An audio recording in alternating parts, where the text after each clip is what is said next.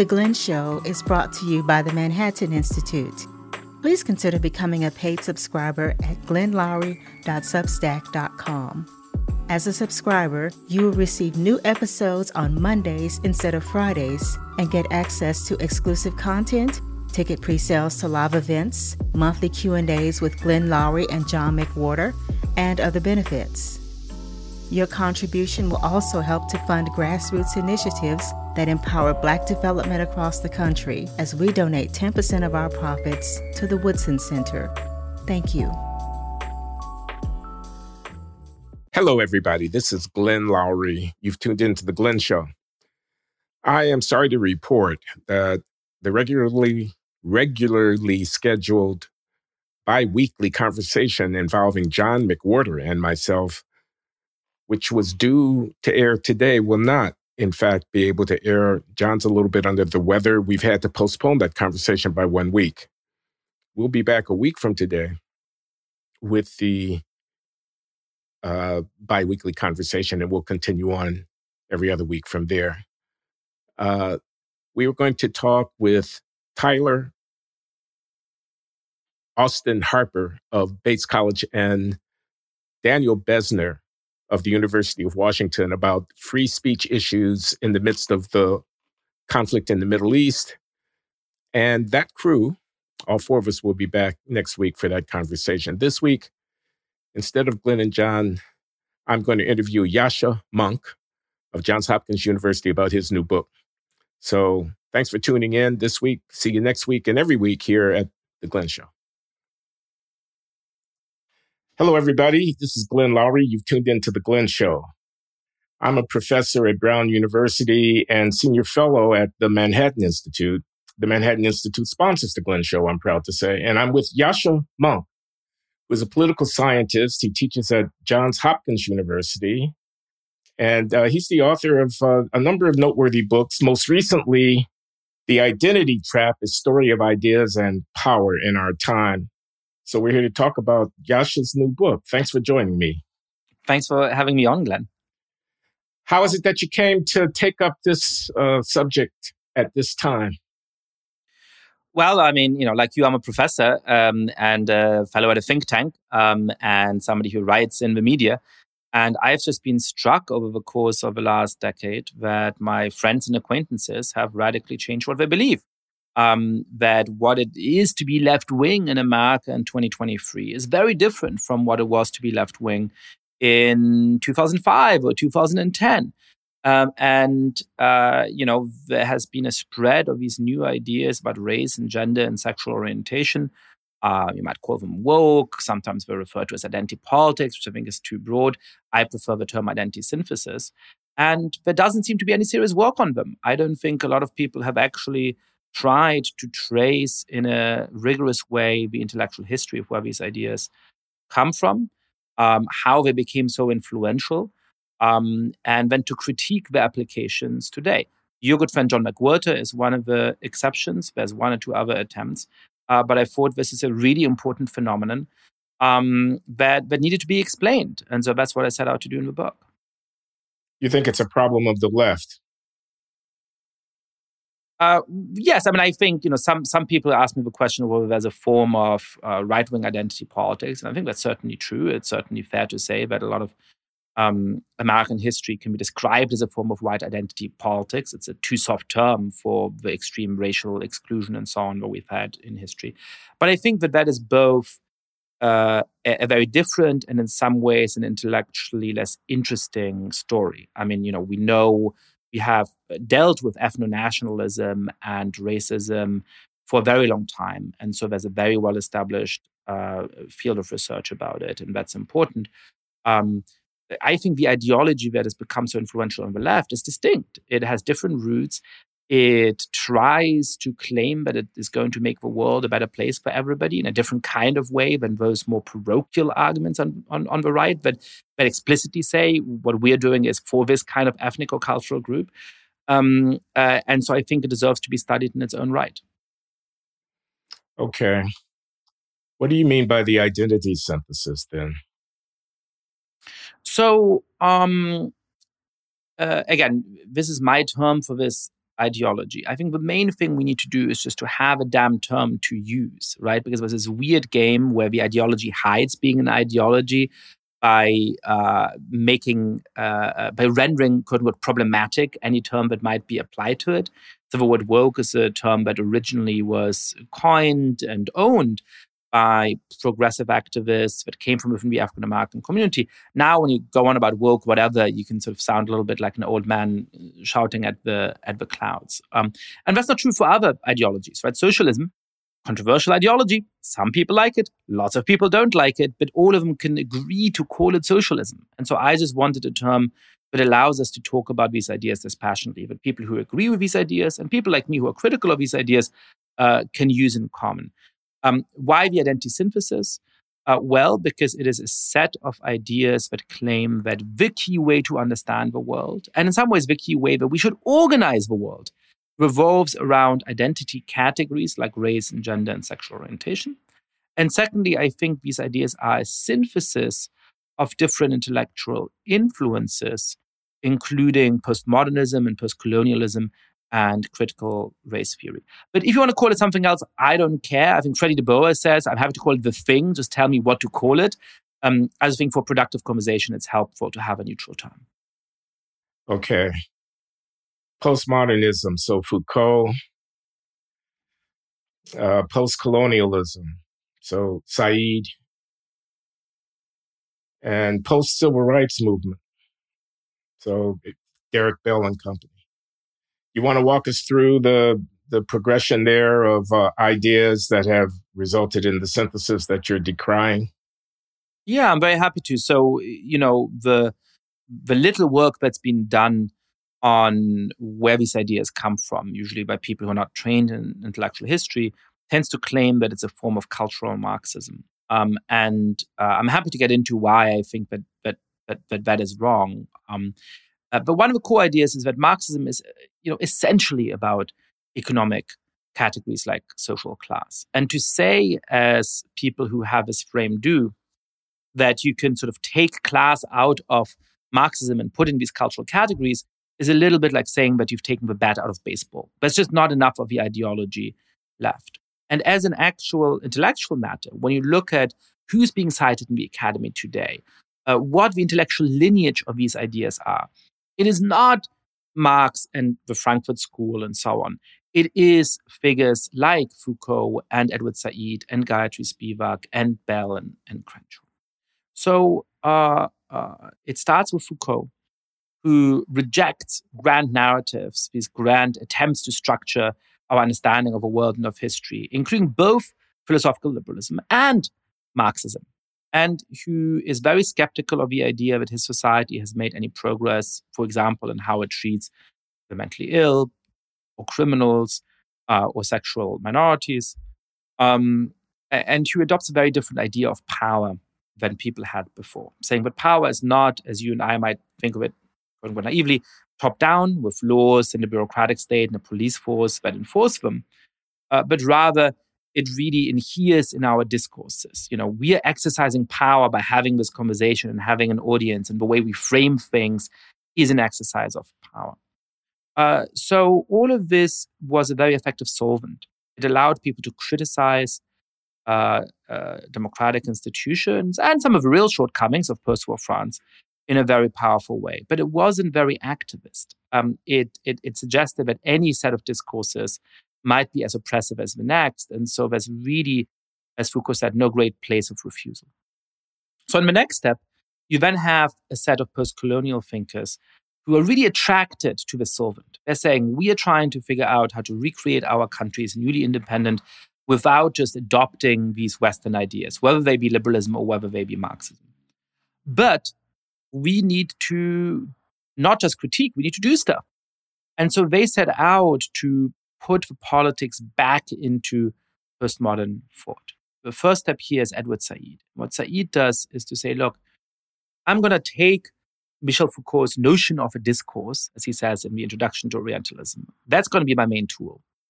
But I don't just want to expose those discourses. I want to use them as a form of political power. I'm not just going to show how the West's representation of the East, of a quote-unquote Orient, has allowed those countries to justify colonial rule. I want to invert the discourse in such a way that we can fight back. So here you get the origin of discourse critique as a tool of politics, of a politicized form of discourse critique. And I think you see this really readily in our politics today. What is it to do feminist politics today? It might in part be arguing for abortion rights or something like that, but it's in part celebrating or critiquing or finding problematic the Barbie movie, right? That is part of how we do politics today. And that comes from Said. The other step here is Gayatri Spivak, an Indian literary theorist, who buys the critique of stable identity categories that people like Foucault develop. Foucault, in our terms, is a homosexual, a gay man who had sex with men. But he didn't like the term because he thought it was too essentializing, it was too simplifying, the variety of sexual experience was too big, and there's lots of gay men he didn't have much in common with, there's non-gay men he did have stuff in common with, it's just not a helpful label, right? And Spivak says, yes, that's right, but critique of essentialist understandings of identity is absolutely right. But I need to be able to speak for the most oppressed people in places like Calcutta. They can't speak for themselves. Somebody has to champion them. And to do that, we need identity categories. And so she ends up coining the slightly paradoxical term of strategic essentialism, saying that, yes, philosophically speaking, these essentialist notions of identity are wrong, but for strategic purposes, we have to act as though they were right. And that helps to explain a lot of the kind of pedagogical practices that you end up getting today. If you go to an activist space today, they'll say race is a social construct. Broadly speaking, I agree with.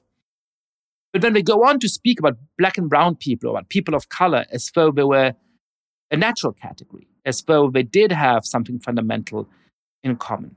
It explains why a lot of educators, like the very influential organization Embrace Race, have now concluded that you need to teach students and children to think of themselves as primarily racial beings in order to then be able to go and fight against white supremacy and white privilege and all of those kinds of things. That's all downstream from how people interpret Spivak. Strategic essentialism. I pause here because recently I participated in a debate amongst African-American intellectuals where on one side were the race abolitionists. This was Camille Foster and Shelby Steele, who were saying, let's get out of the business of routinely referring to ourselves in terms of these discredited categories of race. And on the other side were myself and Robert Woodson, who runs a research and policy activist center in Washington, D.C., arguing, well, yes, at the highest level of intellectual abstraction, these are categories that we could well do without. But as a practical matter, in terms of mobilization, we want to do something about the Black family. We want to fight against violence in the community. We want to hold up ideals of intellectual achievement and excellence as being consistent with our identity. We feel a loyalty and attachment. We have a historical narrative about our people. These things are all artifacts of history and culture, which we eschew to our disadvantage. We this is the language we speak. This is the way we move one another, etc. What's wrong with that? Yeah, so I'm not a race abolitionist for the reasons that you point out. There's this fact that this artificial category of race has structured American society in particular for a very long time. And so that creates a puzzle. How do you deal with that? On the one side of this are people like Karen and Barbara Fields in their beautiful book, Racecraft, which I don't ultimately agree with, but which I think is deeply insightful, who say, look, this category is just so damaging in how it structures society that if we uncritically use this term of race, we're actually going to recreate all of these forms of racism that inhere in it. And so therefore, true liberation would be to dismantle the category. And then there's other people who at the extremes say, look, because this is what has structured American society in key ways, we need to encourage people to see themselves insofar as possible within that category. right? That the most important thing to teach a 6 or 7-year-old is to think of themselves as racial beings. That is what organizations like Embrace Race say. I think there's a huge field in the middle where you can say, look, I'm a Jew. I'm not religious. My family hasn't been religious for a number of generations. But the experience of genocide and murder and discrimination that my family has gone through gives me some amount of genuine Jewish experience, right? And I don't think it makes sense to give it up. In a similar way, somebody like Tommy Shelby has a great philosophically liberal account for forms of Black solidarity that are based in the historical experience of slavery and Jim Crow and discrimination. Excuse me, Yascha, this is Tommy Shelby, the philosopher at Harvard. Many books, among which are We Who Are Dark, that makes arguments along the lines you're discussing. Yeah, exactly. And so I think that there's a huge middle field here. And the question is, where within that middle field should we fall? Now, what I worry about is that gravitating towards the importance of these subnational groups like race and gender and sexual orientation comes relatively naturally to us, right? America is still a very segregated place. People still have a lot of friends from within the same ethnic groups. This is not about to disappear. The question is, how should institutions like our universities, like our schools, deal with that? And I think what they should do is to be sure that they create enough areas for encounter, enough occasions for people to meet each other, that we also build those connections beyond those groups. And especially when it comes to politics, the question is, do we want to adopt policies in which what a group gets is explicitly dependent on the ethnic group in which they're part, which I think is often going to lead to zero-sum competition between different ethnic blocs. A zero-sum competition that historically in America, whites have won, and there's no particular reason to think that they wouldn't win it again. Or do we create more universalist policies in which we de-emphasize those forms of ethnic importance in the context of public policy, in the context of who gets what, in order to actually be able to sustain a more solidaristic politics? The most convincing part of social psychology research for the last 75 years has been the research on intergroup contact. And what it shows is that people from groups that have historically had deep prejudices against each other can come to have a more positive view through interaction. But that interaction has to have particular conditions attached to it. In the situation in which that interaction takes place, you need to be equals. Not perhaps in society as a whole, that may not be achievable in that context, but in the situation where you're interacting, you should be equals. Secondly, you have to have a common goal. You have to be fighting for the same thing in that situation. And thirdly, the authorities should be telling you that you're expected to get along. A university campus where on your first day you're put into different affinity groups and there's an anonymous hotline to report microaggressions violates this in every possible respect.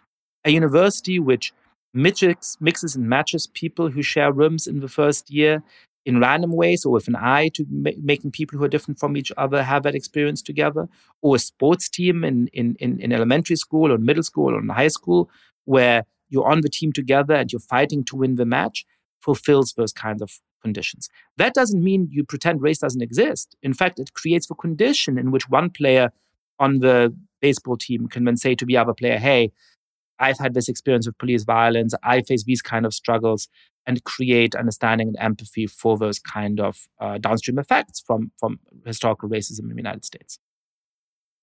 It occurs to me that it's also dynamic.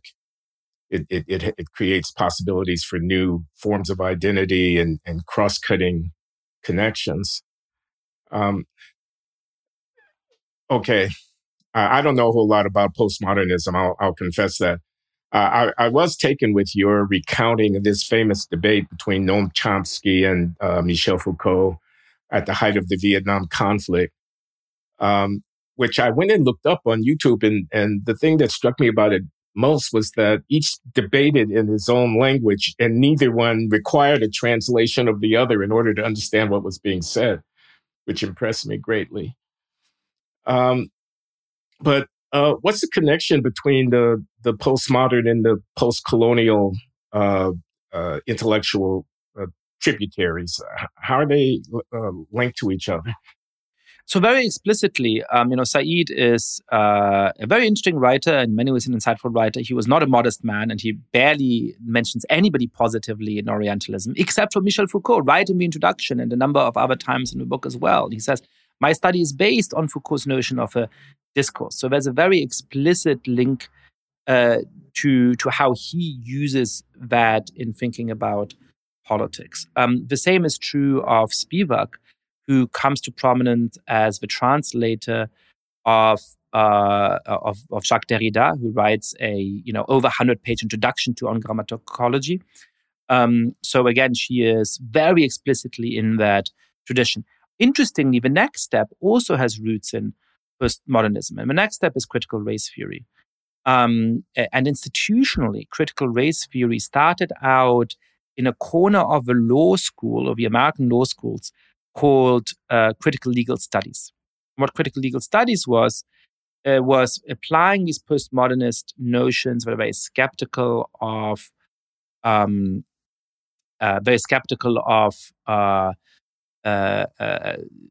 law and of the way in which judges rule to the law, right? So, sorry, I scrambled this. But what critical legal studies was to apply sort of postmodernist ideas that are skeptical of truth and skeptical of universal values and skeptical of the ability of people to be neutral to the law, saying, it used to be that people in law schools believed that a judge just thinks through a case through competing doctrines and is a kind of neutral arbiter. Actually, judges have political biases and material self-interest, and that's really what drives how they rule. And then people like Derek Bell come in and say, look, that's fine. That's the tradition we're moving in. But what we're also missing out is the importance of race. And so critical legal studies becomes critical race theory. Derek Bell was a very interesting man, a civil rights lawyer, did heroic work for the NAACP, helping to desegregate hundreds of schools and businesses and other institutions throughout the American South and beyond. But comes to think of that work, and this is going back to how you're saying sort of a post-civil rights movement, he comes to think of much of that work as a mistake. He comes to say that the segregationist critique of civil rights law was in some key ways right. What segregationist senators used to say is that these civil rights lawyers, they're not really interested in the well-being of their clients. They're just trying to impose their liberal ideology of integration on us. And the first famous article that Bell writes is called Serving Two Masters. And it is saying that that's exactly what civil rights lawyers like him did in the 60s. That they weren't truly interested in the well-being of their Black clients, but what they were truly interested in was imposing this ideology, even when it didn't help those Black clients. Now, part of that critique was understandable, right? Part of his worry was he often had clients who wanted to go to better high schools and to integrated high schools. But by the time he won those cases, they had graduated high schools. So they never got to benefit from that, right? But the response, the inference he took from that was really quite radical. He said that Brown versus Board of Education was in some key ways a mistake, that we have to reject what he calls the defunct racial equality ideology of the civil rights movement. He mocked things like "We shall overcome," the song of the civil rights movement, as sort of basically pious bullshit, right? And so I think that at the heart of what we're talking about here is a debate between the African-American political tradition that goes from people like Frederick Douglass to Martin Luther King Jr., and the explicit rejection of that tradition in people like Derek Bell. It's something I've never understood about this intellectual anthropology in terms of accounting for our contemporary scene, in which critical race theory has such a prominent role, because I was actually around when these guys were writing these, men and women were writing these books and papers. I remember the critical legal studies movement. I was at Harvard in the 1980s and associated it with, deeply serious and learned and rigorous scholarship. And I remember the critical race studies work at that time. And I must say, I never accorded it the same degree of deference and respect. I thought the practitioners, and I included Professor Bell in this, were somehow less compelling and less intellectually profound. And forgive me, I don't mean any offense to anybody, but this was my impression. But here we are now, 35 years later, and who can name anybody or anything that the critical legal studies people wrote? And critical race theory is all the rage. Something anti-meritocratic in the intellectual sphere. I mean, do you share that view? And or tell me where I'm wrong. Well, let me say two things. One is this is a very recent and surprising development, right? And so it can feel like the intellectual genealogy I just traced is sort of a little bit boutique. Why are we talking about this? Well, the reason we're talking about it is that it helps to explain a lot of contemporary progressive politics, which, by the way, the account of cultural Marxism cannot, right? You take from Foucault the rejection of neutral forms of truth. You take from Said this politicized form of discourse analysis. You take from Spivak the embrace of strategic essentialism.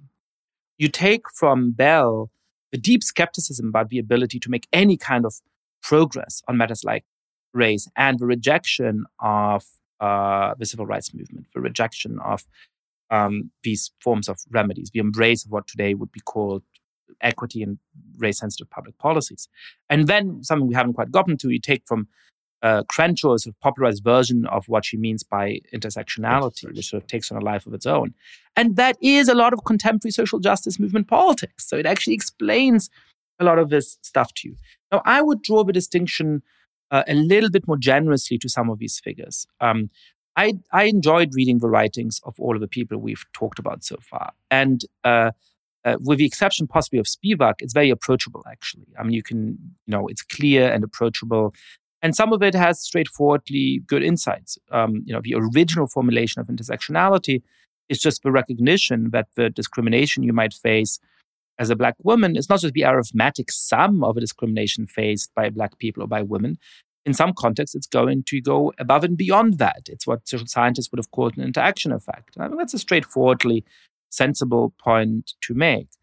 I'm really struck by how those ideas then become popularized and often vulgarized through Tumblr and Ford Catalog and then the mainstream press. And eventually you have, in 2020, people like Kendi and DiAngelo and Max Kendi dominating the bestseller list. So, it may be that the original critical legal studies people are, a smidgen more sophisticated than the critical race theory people.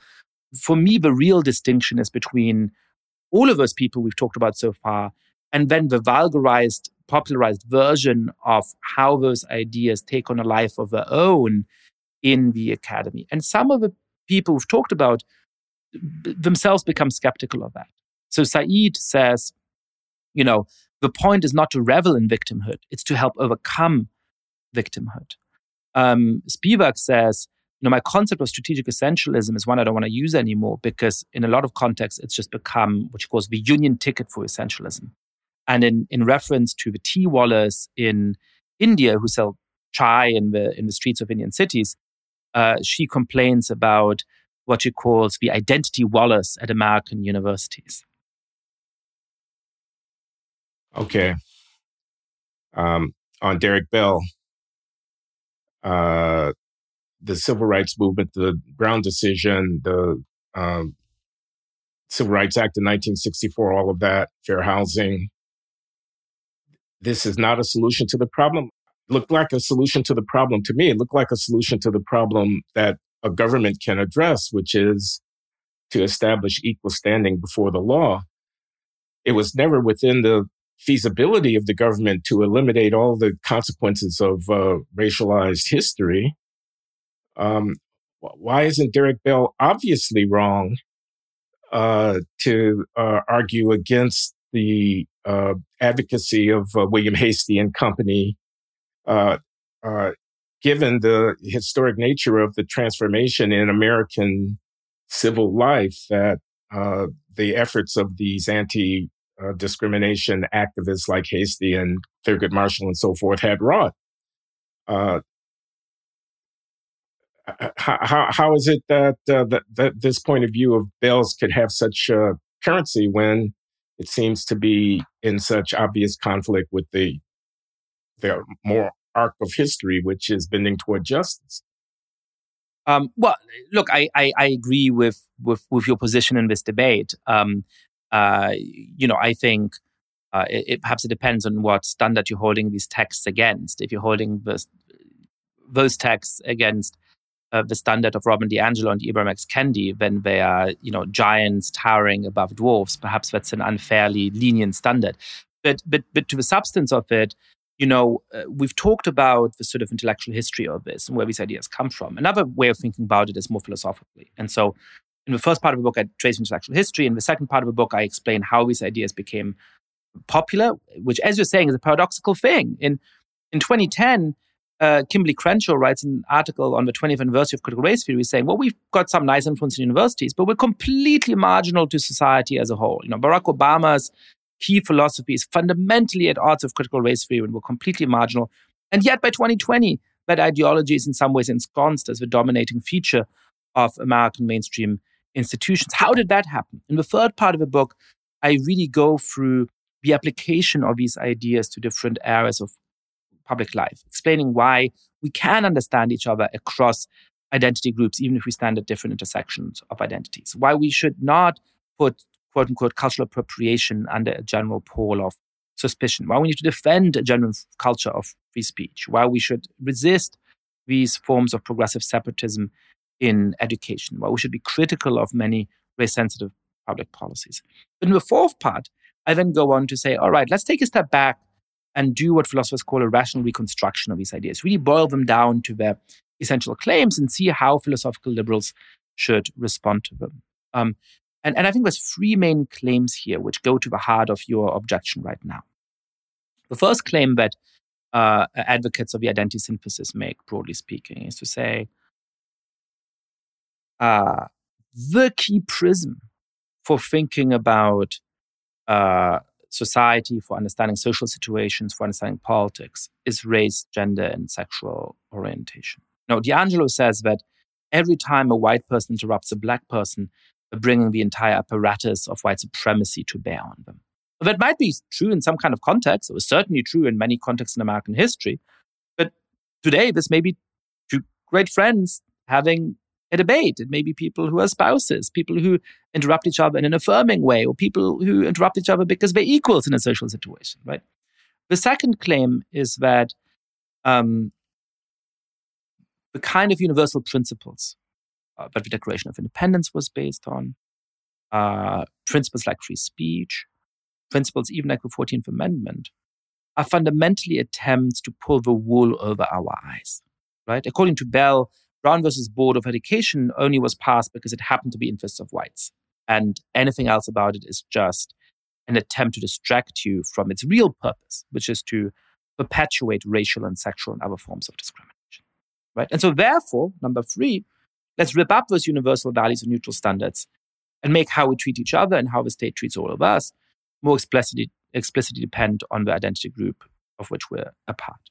Now, I think that there is a very compelling liberal response to all of that. One that doesn't have to throw the baby out of the bathwater. One that certainly doesn't deny the persistence of serious forms of racism today and the persistence of the after effects of even more extreme forms of racism in the past. And that is to say, number one, that of course, race and gender and sexual orientation matter. Of course, those are things that help to structure society, and we have to eye them critically and be aware of them.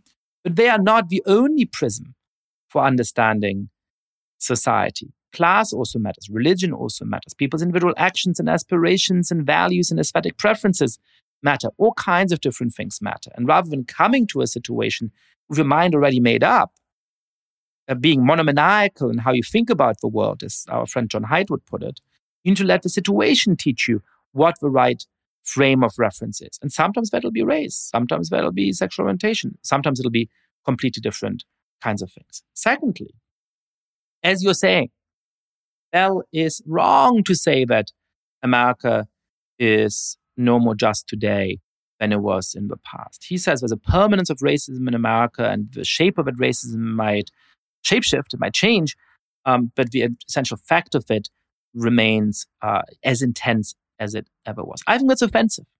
And it's not offensive to the great Americans living today. It's offensive to the Americans 50 years ago, 100 years ago, 150 years ago, who suffered much, much, much worse forms of exclusion and discrimination and violence.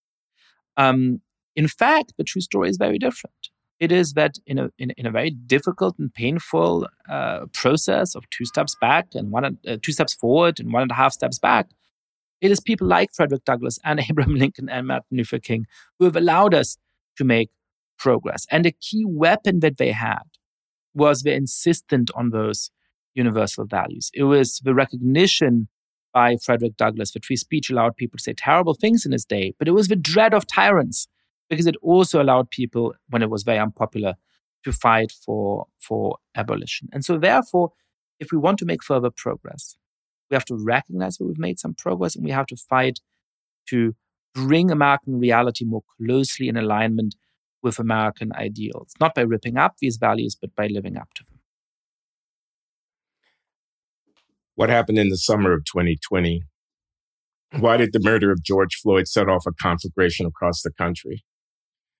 What was the genesis of this moment of racial reckoning? And how does the rise of the Black Lives Matter movement and related political outcroppings relate to the story that you're telling? Was it dry tinder waiting to be set aflame? Was it something bound to happen? It only needed a catalyst? What do you think is going on there? Because it seems to me like we're not exactly past this moment. I like to tell audiences that, there are tens of thousands of arrests that are occurring on American streets every day. There's a lot of interaction between police and citizens. Some of it is violent. There are going to be further incidences. These incidences don't necessarily represent the deep structure of American society or the status of African-American citizenship or the role of the police or whatever, but they're nevertheless taken in the narrative to play that kind of a role. What do you think about that? Yeah, I think there's all kinds of factors that went into that, right? Obviously, the rise of social media and smartphones with a video camera that just make these cases very, very present, and which are able to chronicle shocking encounters like the one that set off the storm. I think part of it was the disappointment with the exaggerated hopes that were placed in Obama and the Obama presidency, right? There was this moment of naive belief in a post-racial society in at least parts of a commentariat in, late 2008 and early 2009. And so then the recognition that we have a Black president that somehow miraculously all the problems have not gone away, I think radicalized big parts of the left. I think there's a genuine way in which the ideas I've been talking about have been packaged and then popularized in a pretty compelling form. I think to understand why they are a powerful trap, you also have to understand what's alluring about them. And part of the thing that's alluring about them is a catastrophism about the nature of contemporary America, coupled with a promise that we have the most radical, uncompromising, extreme way to overcome all of those injustices. And you can be a member of this world historical movement by joining our ranks and accepting this sort of narrative uncritically. There was a slow takeover of a lot of mainstream institutions, such that, especially after Donald Trump was elected in 2016, criticism of wrong-headed progressive ideas became tantamount to treason. One of the real sort of aha moments I had in researching this book was coming across a literature in social psychology, which shows both the important role that in-group critics play in keeping groups sane and the way in which they're often listened to with respect, unless there's a condition of threat from the outside, unless people feel like my group is under threat from the outside. And then in-group critics are treated way worse than out-group critics. And they're not listened to, they are vilified. And that had started to happen since 2016.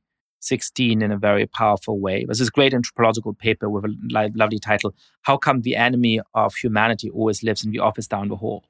And part of that is that it's displaced energy. If you want to get rid of Trump, but you can't, well, what he can do is to get rid of a damn person in the office down the hall. And then I think the pandemic created a particular situation as well, where people were alienated and lonely and fearful. And then suddenly here was the thing that was socially sanctioned to do. What, you weren't allowed to go see your friends to have dinner or play video games, but you were allowed to take part in this great social movement that promised to make the world a better place. And why not go join it? What else did you have to do, right? Okay, you're a political scientist, and it strikes me that both parties are guilty here of identitarian mobilization, white resentment fueling a lot of the support for Trump, Black pessimism fueling a lot of the support for the Democrats. I was struck during the campaign of 2020 when Jacob Blake, this is the fellow who got shot in the back, not fatally, in Kenosha, Wisconsin, as he was apparently running away with his girlfriend's vehicle and wielding a knife, etc. I won't go into the details, but in any case, he's in the hospital lying there with bullet wounds. And he gets a telephone call from the vice president of the United States and candidate, the Democratic Party candidate, Kamala Harris, and from the presidential candidate, Joseph Biden. This fellow is not exactly an admirable citizen, and the deeds that precipitated his injury were not exactly defensible deeds. And nevertheless, he's put forward as some kind of victim of structural forces that the Democrats will protect the Blacks from. Likewise, Trump is not particularly subtle in his appeal to white resentment and so on. Sounds like we're deep into this identitarian trap that you're decrying, and that there's reason on both sides of the aisle for political actors to continue to fuel it. Do you agree? Yeah, there's one of the things that is really hard to talk about is political progress. And this is something that people like Steven Pinker have grappled with. But when you're saying things have gotten a little bit better, it sounds like it's a reason to not care, right? Sounds like what? I'm sorry? It sounds like a reason to not care. It sounds like what he's saying is, well, things are getting better, so why should we care about this problem? And that's not what it is, right? If you want to figure out how to make a situation better, you have to see whether you're making progress or not. Because if you're making progress, then perhaps you should double down on the things you've been doing. If you're not making progress, then you should change tack. And that, in essence, is what's at the core of this debate. People like Bell think America is as racist today as it was 100 years ago. And so, of course, they think it's time to do something radically different and rip everything up. If you think, I think rightly, that there's many problems in America today, but the country is a lot more just than it was 100 years ago, then you think, well, let's double down on the things that have allowed us to make this kind of progress. And so I think there are these epistemic bubbles now in many parts of the left, many parts of the mainstream, where there is really compelling evidence of particular injustices. And to stand up in the context of that and say, yes, this is a terrible injustice, we have to fight against it. But, let's keep in mind that on the whole, things have gotten better, is a really hard argument to make. And it's a particularly hard argument to make in the context of police violence. I have no doubt in my mind that police violence against African Americans was way worse in 1960 than it was in 1980, and way worse in 1980 than it was in 2000, and way worse in 2000 than it was in 2020. But you didn't have that evidence in those decades because you didn't have ubiquitous cell phones, right? Rodney King, it was a kind of coincidence that it was caught on camera, right? But I'm sure Rodney King was not an exception at the time, right? It wasn't the only thing that happened. So we're very firmly wired to feel that it's gotten worse because we have so much more evidence of these things today because of social media and smartphone cameras. And so, I think that's going to be difficult to get out of. At the same time, I am starting to see a little bit of pushback more broadly against the identity synthesis and even against some of this form of catastrophizing. I mean, in the last few years, there was these quote-unquote Karen videos of white women, many of whom have turned out to be mentally ill, being provoked and put in difficult situations and then having mental breakdowns or acting out, and then being shamed as racists and so on the internet. And in a few of those cases, we now know the fuller story. And when people try, 3 years ago, I think it was possible to just provoke a situation like that and get a lot of likes for it and very little pushback on social media. I've seen a few attempts that are similar recently, and people were much quicker to say, well, what's the full context here? Do we actually know what happened before this 30-second clip or after this 30-second clip? Is this just an attempt to rile people up, or was there genuine injustice here? We just want to actually, let's wait until we see a little bit more video, right? And there, I think there has been a subtle shift, not one that makes me unconcerned about the things you're concerned about, but that makes me a little bit less concerned than I was 3 years ago. Have you followed at all the developments at Boston University around Kendi's Center for Anti-Racist Research? And if so, what do you make of that?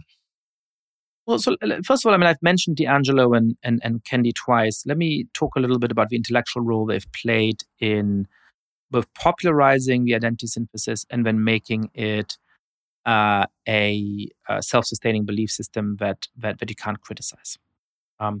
So DiAngelo says, if I run a diversity training and people hate the diversity training, it's not because possibly I'm not a great diversity trainer. It is because they have white fragility.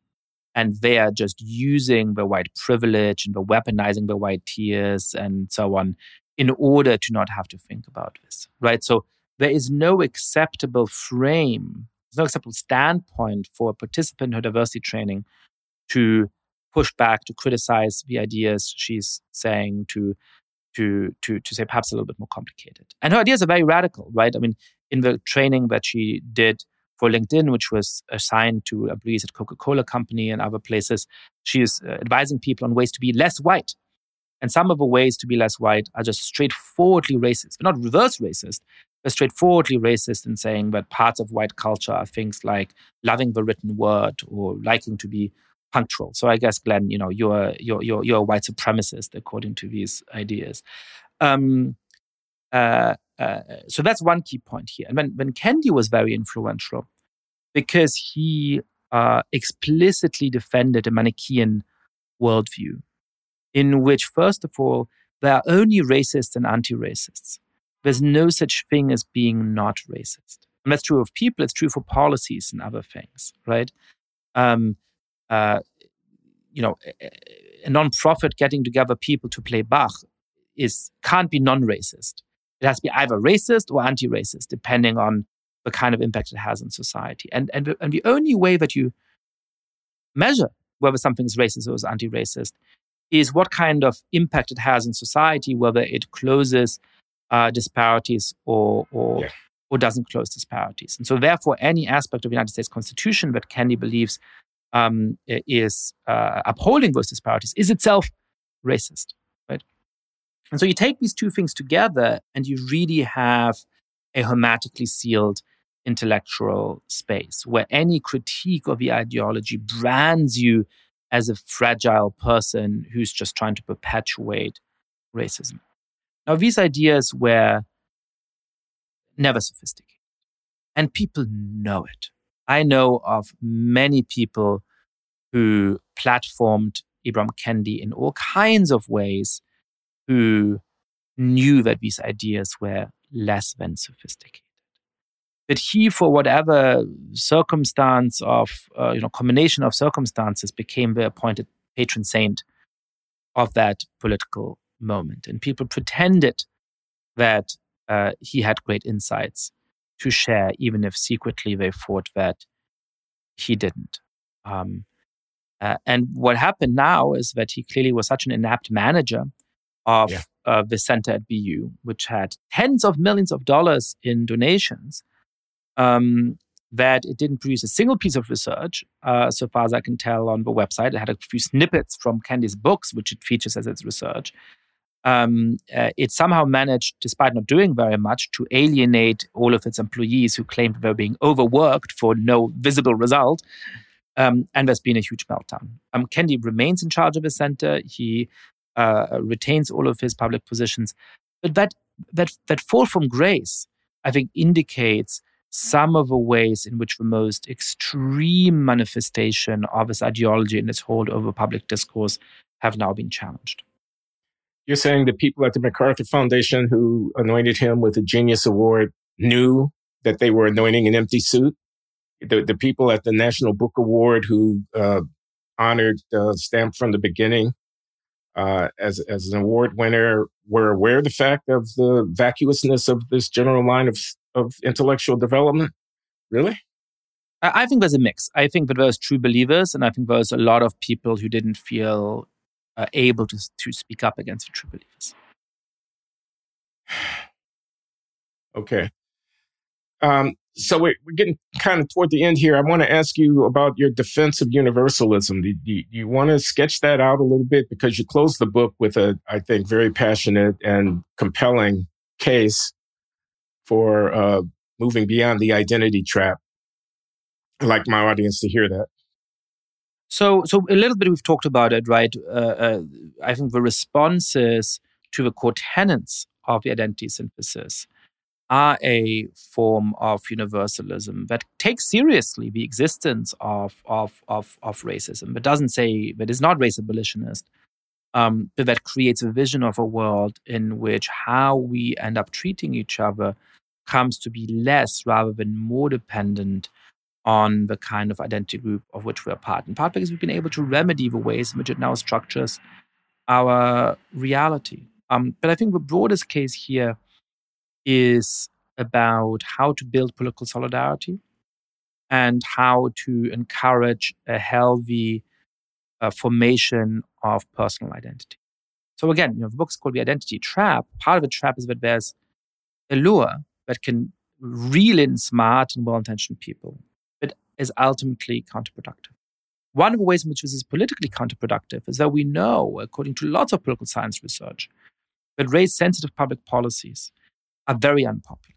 But it's very hard, for obvious reasons, to sustain a lot of support for policies that explicitly say, you get this if you're part of this gender or this race or this whatever. There can be universal welfare policies that help to overcome historical injustice and are much easier to pass. We need better legislation to protect American kids from poverty. That help should go to all American kids who are in poverty on moral grounds, because the white kids deserve not to be in poverty as much as the non-white kids. Of course. As importantly, it's much more likely that we're going to be able to pass that kind of legislation if this is a full court press among all ethnic groups, rather than something that's framed as specifically helping one group. And finally, it would help to lower racial disparities. Because if at the moment African Americans are disproportionately likely to have children who are in poverty, then a universal welfare state policy that helps all poor American kids is disproportionately going to help African Americans. So universal policies can actually help to overcome those forms of racial injustice. And so I think that's much more likely to build a solidaristic politics. How are we going to build solidarity in our politics? By telling people, we haven't talked that much about this during the book, but I don't understand somebody, I don't understand you because you stand at a different intersection of identities, and so I just have to defer to whatever you say. Or by saying, no, I can listen to my fellow citizens. I can hear what concerns they have. I might not be able to fully feel what it's like as a woman to fear going on the subway because of sexual harassment. But I can understand it's unjust that my female friends have that fear. I can commit to living in a society where we don't have to have that fear and think about together and listening to them about what policies we need in order to get there. That's not deferring to them, but it's actually building a substantive solidarity that we share. The last thing I'll say is personal. I think we all want some form of social recognition, some form of social standing. And there's nothing wrong with that.